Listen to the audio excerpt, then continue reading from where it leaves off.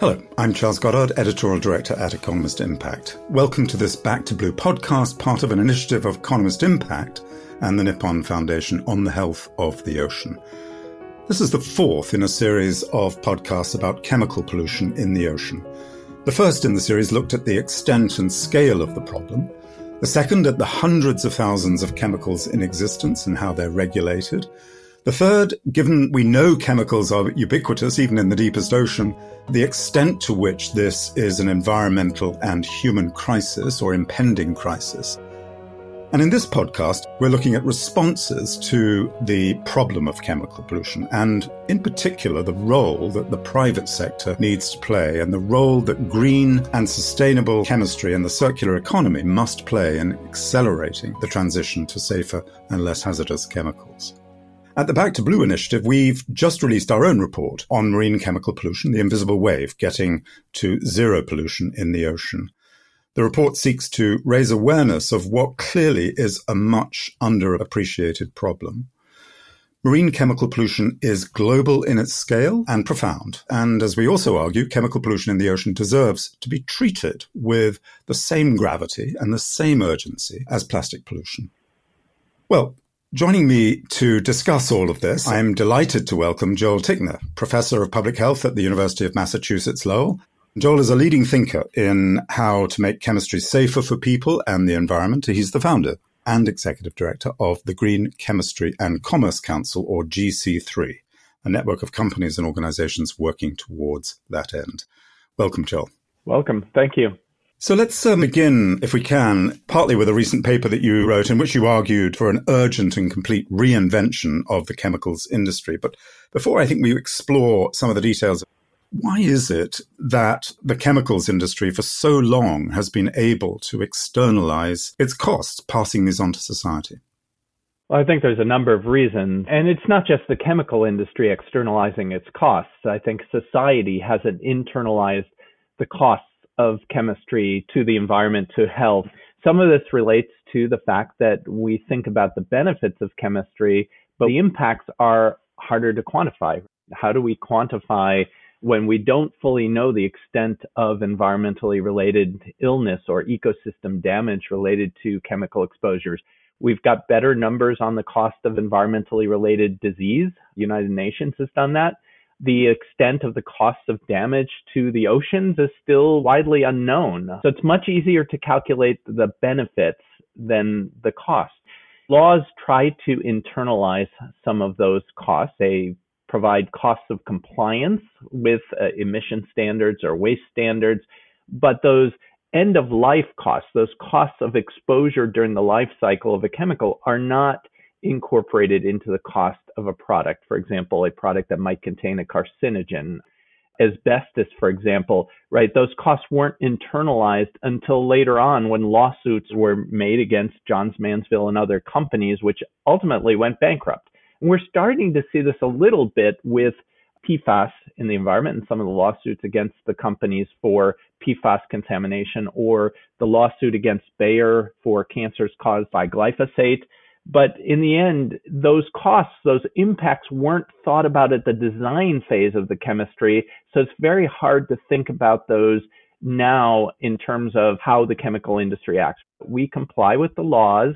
Our products are low risk, but policies allow a certain amount of risk, right? Our chemicals policies are designed to allow what we might call an acceptable level of risk, which has an impact on society. So it's that balancing of costs and benefits. So we really need to first understand what the full extent of the costs of disease related to chemicals are, and then think about how we design both the policy structures and the incentive structures so that those costs are incorporated not only into the chemical industry's accounting, but the whole value chain's accounting when they either manufacture using those chemicals or source products using those chemicals. The sense that the chemical industry is beginning to move on some issues, but on those particular issues, on pollution and on environmental justice, the chemicals industry is not yet moving. And why is there a sort of a bifurcation then? We've got climate change now on the agenda, but we don't have pollution on the agenda. What's happening? Well, I think part of this is that the investment community is focused on climate change and biodiversity. They are just beginning to focus on social justice and chemical pollution. So in the coming years, I think we're going to see a much greater focus on the risks of manufacturing and using toxic chemicals, on the risks associated with community contamination by chemicals. But you only account for what you're held accountable to. And if you're not held accountable to impacts at point of production or the cost along the life cycle of a chemical, then those don't get accounted for on balance sheets. So it really will take the investment sector saying, hey, this is a risk to us, much as they see climate change as a risk, that chemistry has to have the same set of risks associated with it, and also the same set of investments on solutions. I mean, there is also a particular connection to climate change, isn't there? Both in the sense that chemicals take a lot of energy, and most of that is fossil fuel-based energy to produce, but they also are mainly produced out of fossil fuels. There is an interconnection between the two. I wonder if you just explain that a little bit, because I think in the overall transition, that's quite important, isn't it? The vast majority of chemicals, what we call petrochemicals or basic chemicals, are created out of fossil fuels. The chemical industry is the third largest user of fossil fuels and the third largest emitter of greenhouse gases. So there is a direct connection between fossil fuels and chemistry that governments haven't fully recognized. For example, in the United States, the Biden administration is looking at energy intensive industries, but only at steel and cement. Chemicals aren't on the table, yet they are in the top three and really need to be part of that top three, because in the end, fossil fuels are an integrated system. So if we're reducing the amount of fossil fuels used for energy and transportation, they're going to be shifted into plastics and chemicals, which are the other two uses. And we see that in the numbers. The use of fossil fuels for plastics is going up significantly, and the growth of fossil fuel-based plastics is increasing significantly. So we're not going to win on climate unless we address the whole fossil fuel infrastructure, which is three-part: plastics, chemicals, and fuels. The change the chemicals industry has to undergo is not just a double transition of decarbonization and of creating a more sustainable chemistry, but there are many other structural factors involved in the nature of the chemicals industry itself. Why is it that this change is not simple or straightforward? A few years ago, I was speaking with a friend of mine who was a R&D director at Dow and now is Dean of Engineering at the University of Oklahoma. I asked him, what's the biggest barrier to green and sustainable chemistry? And his answer was steel in the ground, that all of our chemistry is based on these large monolithic petrochemical facilities, right? Because you require economies of scale to get the prices to where they need to be. So all of our organic chemistry is based on 7 basic chemicals derived primarily from fossil fuels.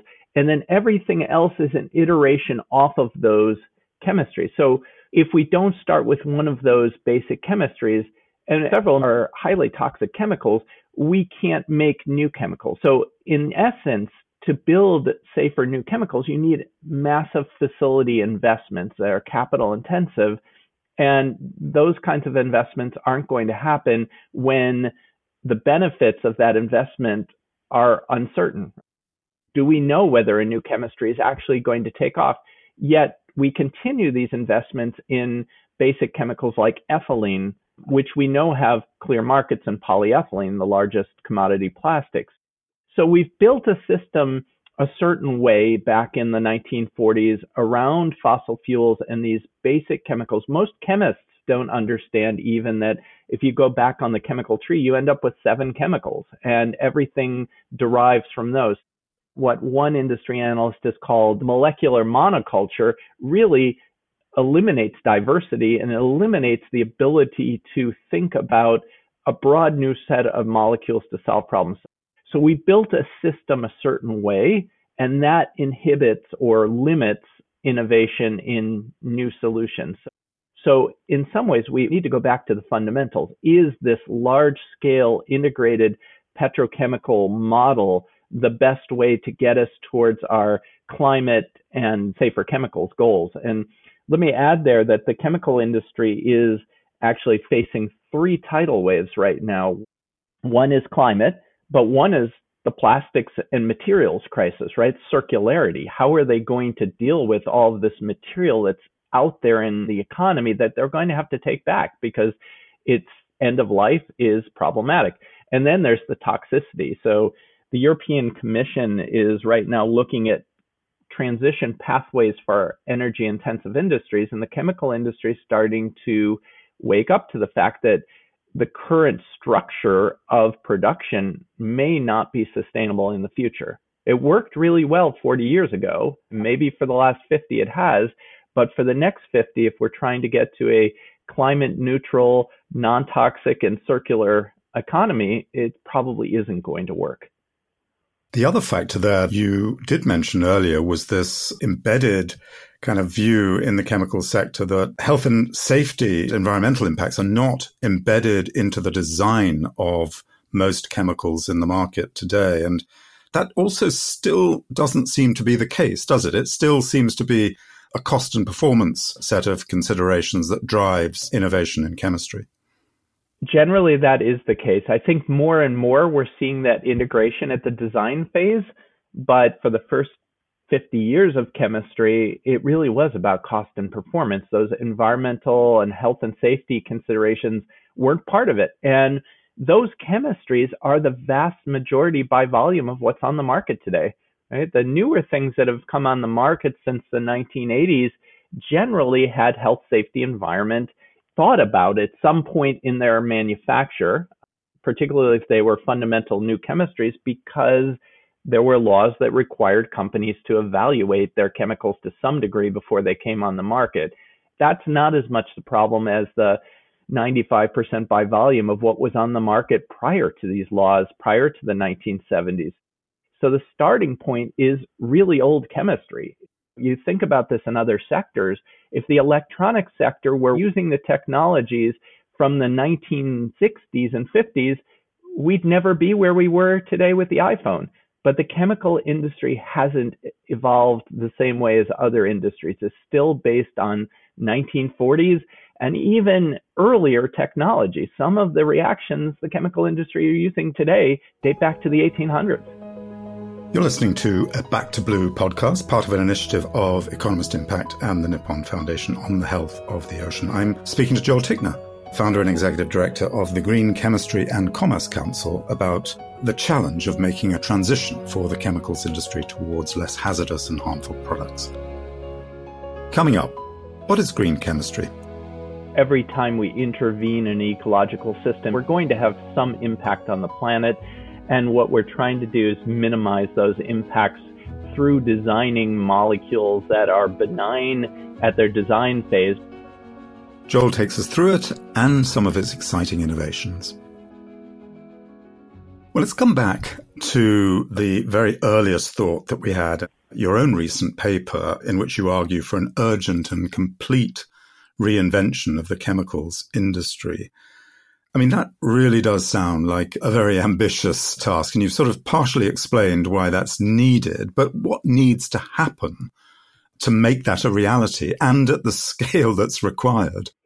Yeah, it's big, but as I start thinking about it, right, this 10-year horizon to really tackle climate change, we're not going to make our goals unless we fundamentally reinvent. There are incremental steps that are available that we should and must take immediately, like renewable feedstocks in the chemical industry, taking, for example, plastic materials and other materials are already in the economy and figuring out ways through sustainable advanced recycling to bring those materials back into the economy as feedstock for new chemistries. So we can fundamentally reduce carbon intensity of products, but that's not going to be good enough. It's not going to be good enough to address, for example, the toxicity in the system, which is inherent in those molecules. We can make the same molecules using renewable feedstocks, but they still have the same toxicity, the same community impact. They're still made in the same facilities. So I think that fundamental rethinking is really going back to the 1940s. We built the system a certain way in the 1940s and it worked. It allowed rapid growth of the industry, right? We moved from almost zero of the petrochemical industry in the 1940s to a massive industry by the 1960s that was already mature. Fortune magazine back in 1960 had already said that the industry is mature. So it hasn't matured a lot since then. It's grown, it's innovated, but at a very small scale. And certainly certain areas like pharmaceuticals, it's innovated quite a lot in specialty chemicals, but the basic fundamentals of the industry, it hasn't. So really rethinking it is going back to the 1940s and saying, okay, we started with synthetic rubber. We needed synthetic rubber for the war effort. Governments intervened. They brought together researchers. They brought together industry. They brought together the supply chain. They forced collaboration. They provided massive investments. And overnight, we built the supply of synthetic rubber in the United States, for example. So those sorts of massive investments, what we might call a wartime effort. It's not a good analogy right now with the war in Ukraine, but a significant effort that is coordinated, collaborated, where we say, this is a massive undertaking we need to address. As an analogy, in current times, we needed to compete first with the Japanese and then with the Chinese around semiconductors, and the US federal government put tens of billions of dollars into the semiconductor research and engagement effort. One was called Sematech, a massive effort in the 1980s to build the US semiconductor industry. Governments do this all the time where there's a national critical priority to act. And this is what we need to do now and really think about if we're serious about fundamentally restructuring the chemical industry and rethinking chemistry, then we need to put those massive efforts together. But we're not there yet. We're getting it for renewable energy technology. We're not getting it for chemistry quite yet. So a kind of Marshall Plan, in a sense, for chemicals. Exactly. And a critical part of that is about developing a diverse set of tunable molecules, a different set of molecules than the 7 that you've mentioned that exist presently. On the product end of things, away from the chemicals themselves, but what chemicals are used in, my guess is that there has to be a major focus around the redesign of products and also the involvement of consumer companies and consumers. Right. This is a value chain effort, right? So we outline 5 major transitions. We need an energy transition. This is a heavily energy intensive industry. We need a feedstock transition because addressing energy doesn't address the embedded carbon in the feedstock. So for certain chemistries like ethylene, there's more embedded carbon than the carbon needed to make the ethylene. Then we need to really rethink the molecules, right? So good thing about some bio-based chemistries is that you can create much more molecular diversity because the feedstocks are more diverse. Then we need to really rethink the way we make these chemicals in the first place, not in these large, massive facilities, but really in a more distributed set of facilities. And then lastly, we need to rethink our products. The fundamentals of cleaner production are dematerialization and detoxification. We need to figure out ways to design products that are longer living, that are recyclable, reusable, and that use less material per unit of product, that use less toxic chemicals to make them. So we start thinking about the function we're trying to get from chemicals rather than the need for the actual chemicals. For example, we may be able to move from a toxic chemical like bisphenol A, which is used as a developer in cash register receipts, to electronic receipts, because in the end, the function is documenting a transaction rather than having an actual piece of paper in your pocket, which might say it might address multiple goals by thinking about the functionality the chemicals provide and whether you can achieve that functionality in a different way through a service, for example. I mean, we've seen the value of car share services. Maybe we don't need products, but we need the functionality that those products provide. And then lastly, it's a whole issue about consumption. Do we need a lot of single-use throwaway things? And that ultimately is a societal question that's exceptionally difficult to tackle, but one we will have to tackle as we have a growing planet, right? I mean, If we think about where the areas of greatest growth of the chemical industry are and of plastics, it's in the developing world. And, we have to be careful not to hold back those economies, but we should be supporting those economies to be as sustainable as they possibly can and not recreate the problems we have in the industrialized world. We have been talking mainly about the role that industry needs to play in this process, but you have mentioned also the idea of the Marshall Plan, the sense of a cross the value chain, cross-government, cross-industry approach to the transition that's needed. What is the role then that regulation can play in this process? And what about the kind of regulation that's been set in place by Europe, for example, in the European Union around the new chemicals legislation that's there? How important is it that governments get their legislation, their regulations right so that incentives and regulations can drive? It's critical. And I think the best hope for a regulatory structure that both disincentivizes problem chemistry, but puts significant incentives into driving better chemistry and materials is what's happening in Europe. That's a marketplace, and investor action is also another place, but I don't see that same level of push in the United States as I do see in Europe. But I think what we can think of is in three major bins. One would be the policies that restrict the chemicals of concern, that drive the marketplace towards better options. Two is removing the subsidies for problem chemistries in the first place in fossil fuels. We put in the United States $20 billion a year into fossil fuel subsidies. Imagine if we put those subsidies into green and sustainable chemistries. $20 billion a year, that would fundamentally reshape the industry.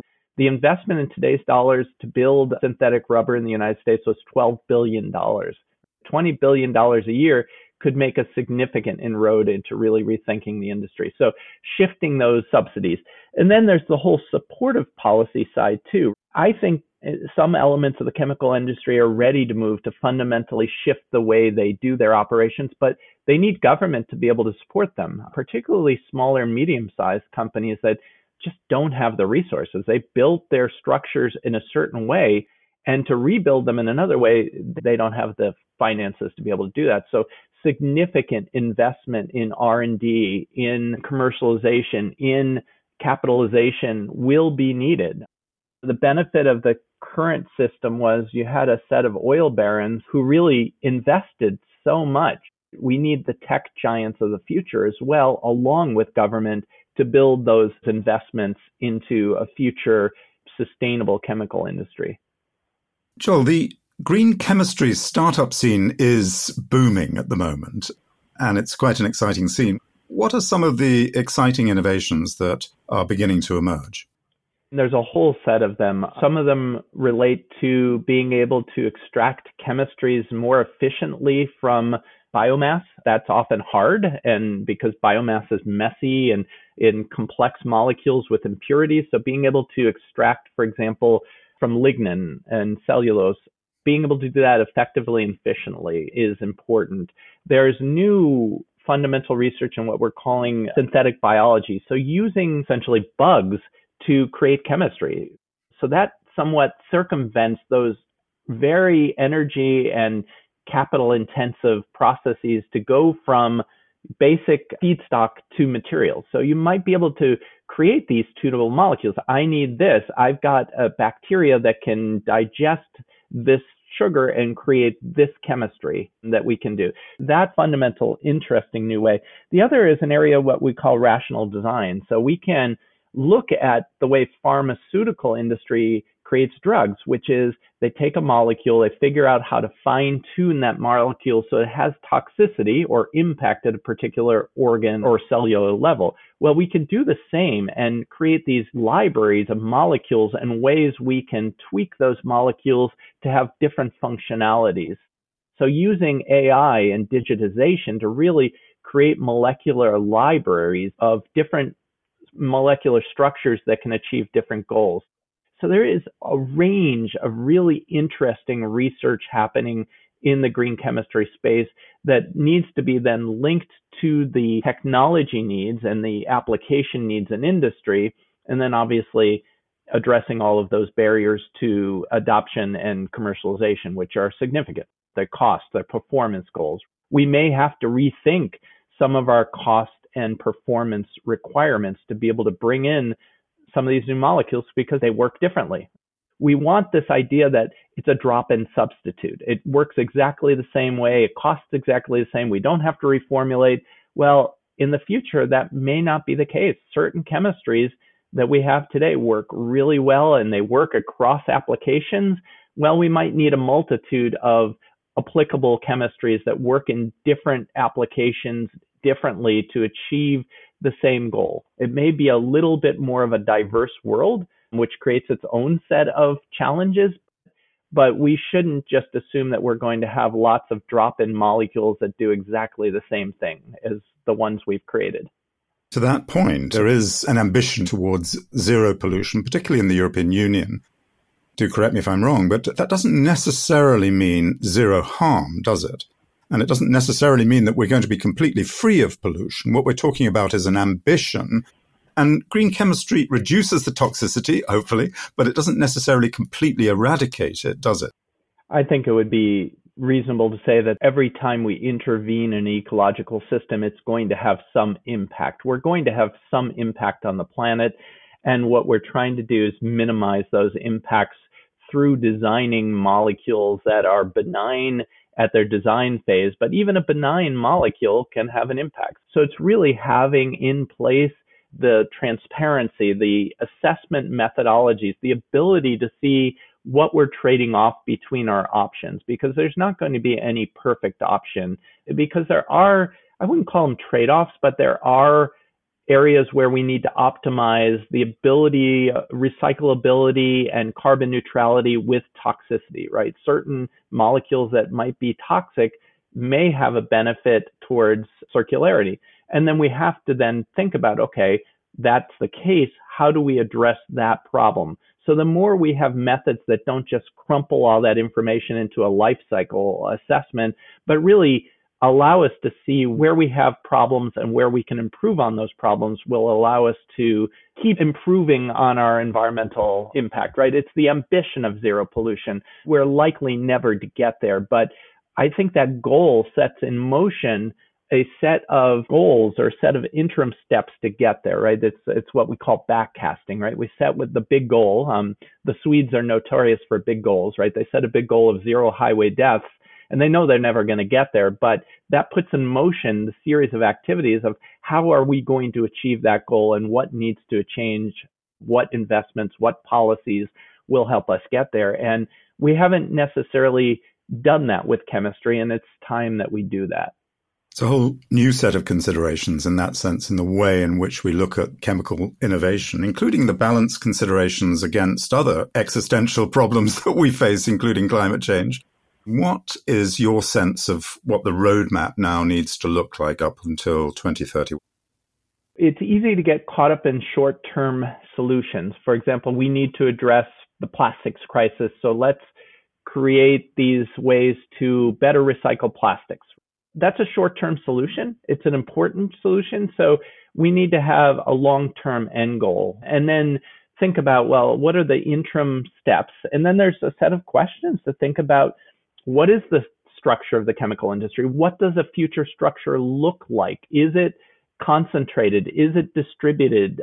We need to start thinking about, well, what are the value of the assets that might need to be retired in the industry to achieve some of the goals we have? I mean, there's so many unanswered questions, but I think once we have a long-term goal, then we could start working backwards to say, well, what do we need to figure out to move towards that goal?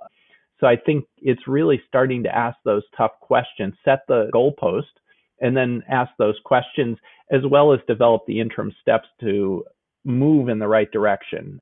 And I'm hopeful that we can do that. We're certainly doing that with respect to transportation, electrification of an energy. We need to do that with chemistry now. Joel Tickner, Professor of Public Health at the University of Massachusetts Lowell and head of GC3. Thank you so much for all of your thoughts and insights. Thank you. It was a pleasure to be here. And thank you all for listening. The Invisible Wave, Getting to Zero Pollution in the Ocean, the report from Back to Blue, can be found at backtoblueinitiative.com, or you can visit the link on the show notes to read the report and access other relevant content from the initiative. You can also access a panel discussion on the Invisible Wave on the World Ocean Summit website, and Joel is part of that panel discussion too. Thank you, and have a good day.